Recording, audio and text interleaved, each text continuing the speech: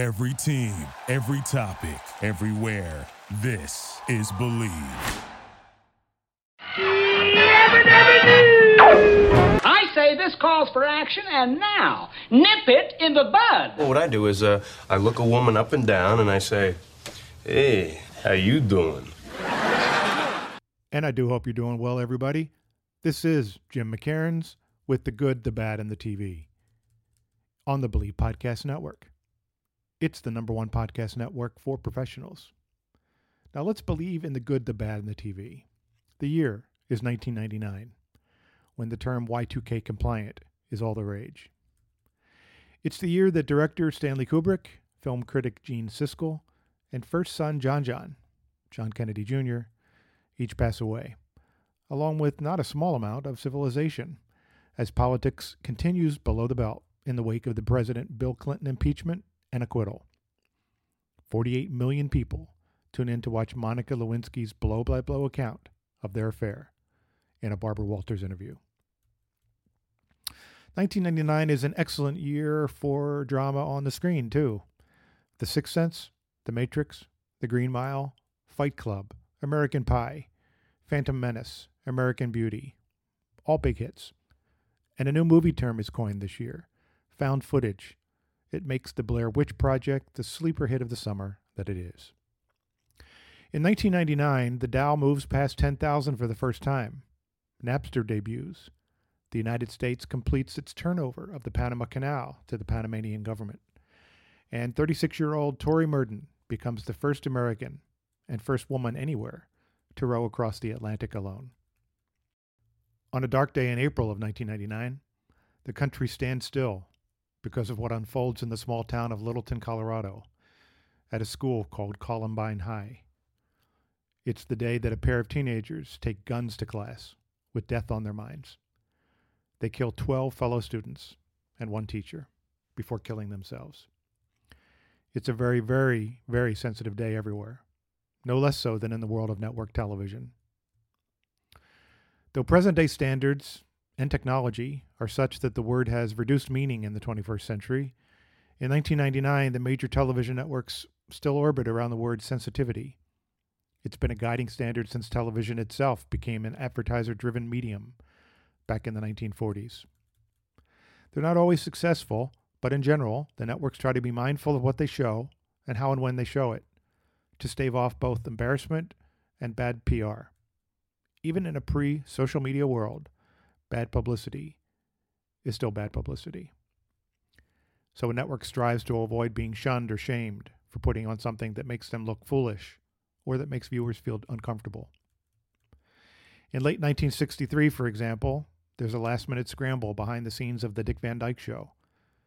An episode filmed and ready to air contains a throwaway joke said by lead character Rob Petrie when he's given a pet turtle on the shell of which has been painted a small portrait of his family. We look just like the Kennedys, he says. Soon after the episode is filmed, but before it airs, John Kennedy is assassinated. It's decided that either the scene or the line should be removed from the episode before it airs in December, which is just weeks away. Producers opt to keep the scene, but with a new line dubbed in, somewhat clumsily too, for those who want to know it's there. Rob Petrie now says, "As long as this turtle lives, we'll be immortal." It's irony in its own way as well. The unwritten default standard here and through the decades: avoid bad taste. Does anything we have scheduled to air seem insensitive to air in light of a particular high-profile current tragedy? 4 years before the events at Columbine, in Littleton, Colorado, Fox TV wrestles with a very big taste issue related to a city not that far away. At the time, one of its most popular shows is Melrose Place. As the September to May season winds down, network executives and producers are eagerly awaiting what will be the soap's most ambitious season-ender cliffhanger in its 3-year history, in which one of its characters blows up the entire Melrose Place apartment complex, setting of the show. A spectacular explosion sequence is planned. It'll be one of those classic who lives, who dies season finale scenes But 33 days before the special airing of this episode, the 9-story Murrow Federal Building in Oklahoma City is blown up by homegrown terrorists. 168 people died, many children among them.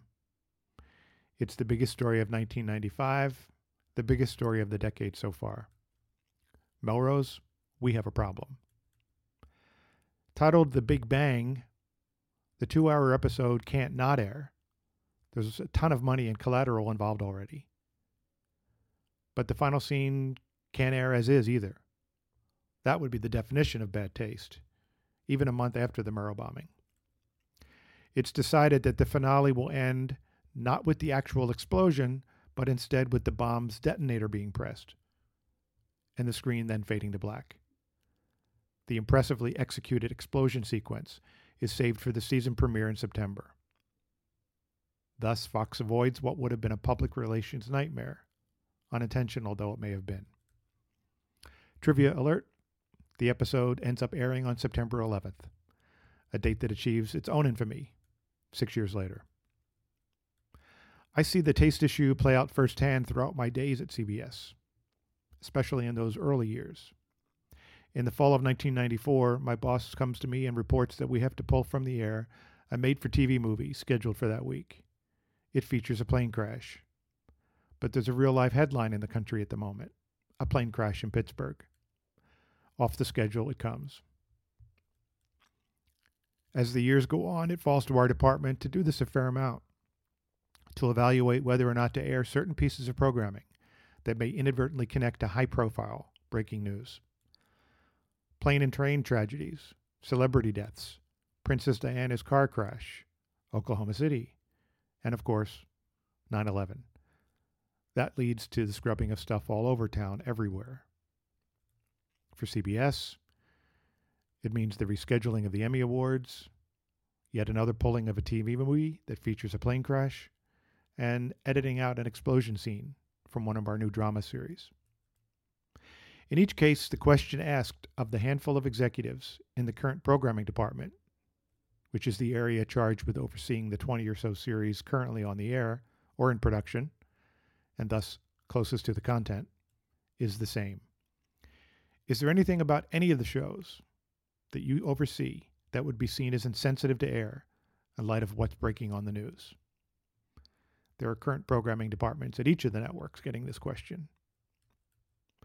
On April 20th, 1999, in offices all over CBS, just like in living rooms, offices, bars, airport lounges around the world, CNN plays. The Columbine massacre unfolds.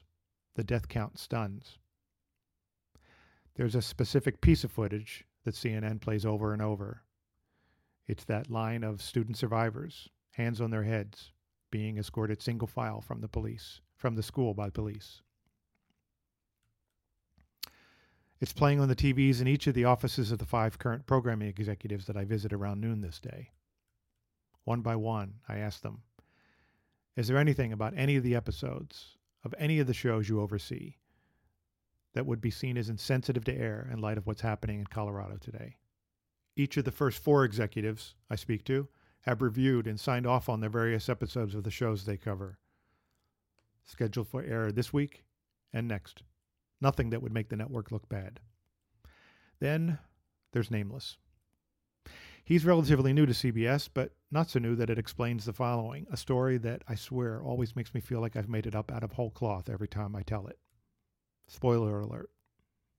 I haven't. Nameless is my last stop of the afternoon. I appear in his office doorway. He's at his desk, talking to one of our interns, who sits across from him, on a couch. CNN plays on the TV in the corner. Greg, Nameless, I say, is there anything about any of the episodes of any of the shows you oversee that would seem insensitive to air in light of what's happening in Colorado today? His facial expression tells me he's thinking hard. Or that he has gas. I'm never sure. Nope, Nameless says, none of the shows I cover. You're sure, I ask. Yep, he says. I say thanks and I move on. I make it about 5 feet before the intern's voice stops me. Hey, Jim, she says. I walk back to Nameless's doorway. The intern looks first at me, then at Nameless, then back to me again. To each of us, she says, "There is that episode of Promised Land." Then she looks at Nameless again with a sense of, "Remember, tell him," urgency on her face. Promised Land is a family-friendly drama that we air on Thursday nights. About a family that navigates the country in their RV, going from town to town to see America, and inevitably, because it's in the script, to help out strangers along the way. The eyebrows on Nameless's face shoot up. "Oh, right," he says, nonchalantly. "Yeah, that might be a problem." I ask, "What might be?" "Well," he answers, "the latest episode is all about a school shooting." There's a blank look on his face. I stare at him and then at the intern, then back at him. I say nothing. "Oh," adds the intern, punctuating the silence. "You know, the episode is set in Colorado, too." "Yeah," says Nameless, "that too." Zero affect in his voice. I think to myself, yeah, that too. I stare at Nameless. I ask when the episode is scheduled to air, and he tells me Thursday. "As in 2 days from now," I say. "That Thursday? As in this Thursday?" He says yes. I see that CNN is replaying the single file footage again. "Greg," Nameless, I finally say, "I think that in light of the real-life school shooting today in Colorado, it might be considered insensitive on the part of CBS to air an entertainment show about a school shooting in Colorado." And then I say, "Can we swap it out?" Let's hear it for interns. More than just the normal two hips hooray, too, because it's the intern, after all, who further saves the day a few hours later when she comes to me to report that there's only one other episode of Promised Land that's finished and ready to air. But there, too, there's a problem. It features a school-related shooting. I think to myself, what the F kind of family-friendly drama is this show anyway? But she also points out another problem. Nameless has left for the day. She's unsure of what to do with it from here. CBS airs a repeat episode of Promised Land this week instead. The school shooting episode, ironically titled "A Day in the Life," never airs on CBS. Ever. And Nameless no longer works at the network. You gotta believe. Hey, send us some questions and feedback and suggestions on Twitter at Believe Podcasts or at Believe.com, BLEAV.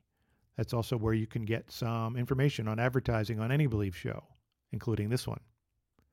Find and download The Good, the Bad, and the TV on Apple, where you can subscribe and rate us, or Spotify, where you can follow us. Also, just plain listen for a new drop each Thursday on these sites, or Stitcher, or TuneIn, or Luminary, or Google Play, or other words that I don't know. Be sure to like the show all over your social media, too. I'm Jim McCairns. We'll talk again. Promise.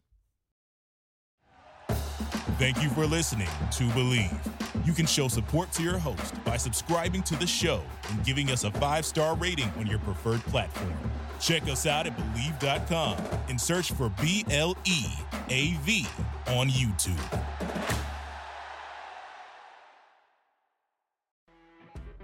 You know when you're listening to a true crime story that has an unbelievable plot twist that makes you stop in your tracks? That's what our podcast, People Are the Worst, brings you with each episode. I'm Rachel. And I'm Rebecca. We're identical twins who love true crime cases that make you say, "Didn't see that coming," and we hate the people responsible for them. Listen to People Are the Worst now on Apple, Spotify, or wherever you get your podcasts.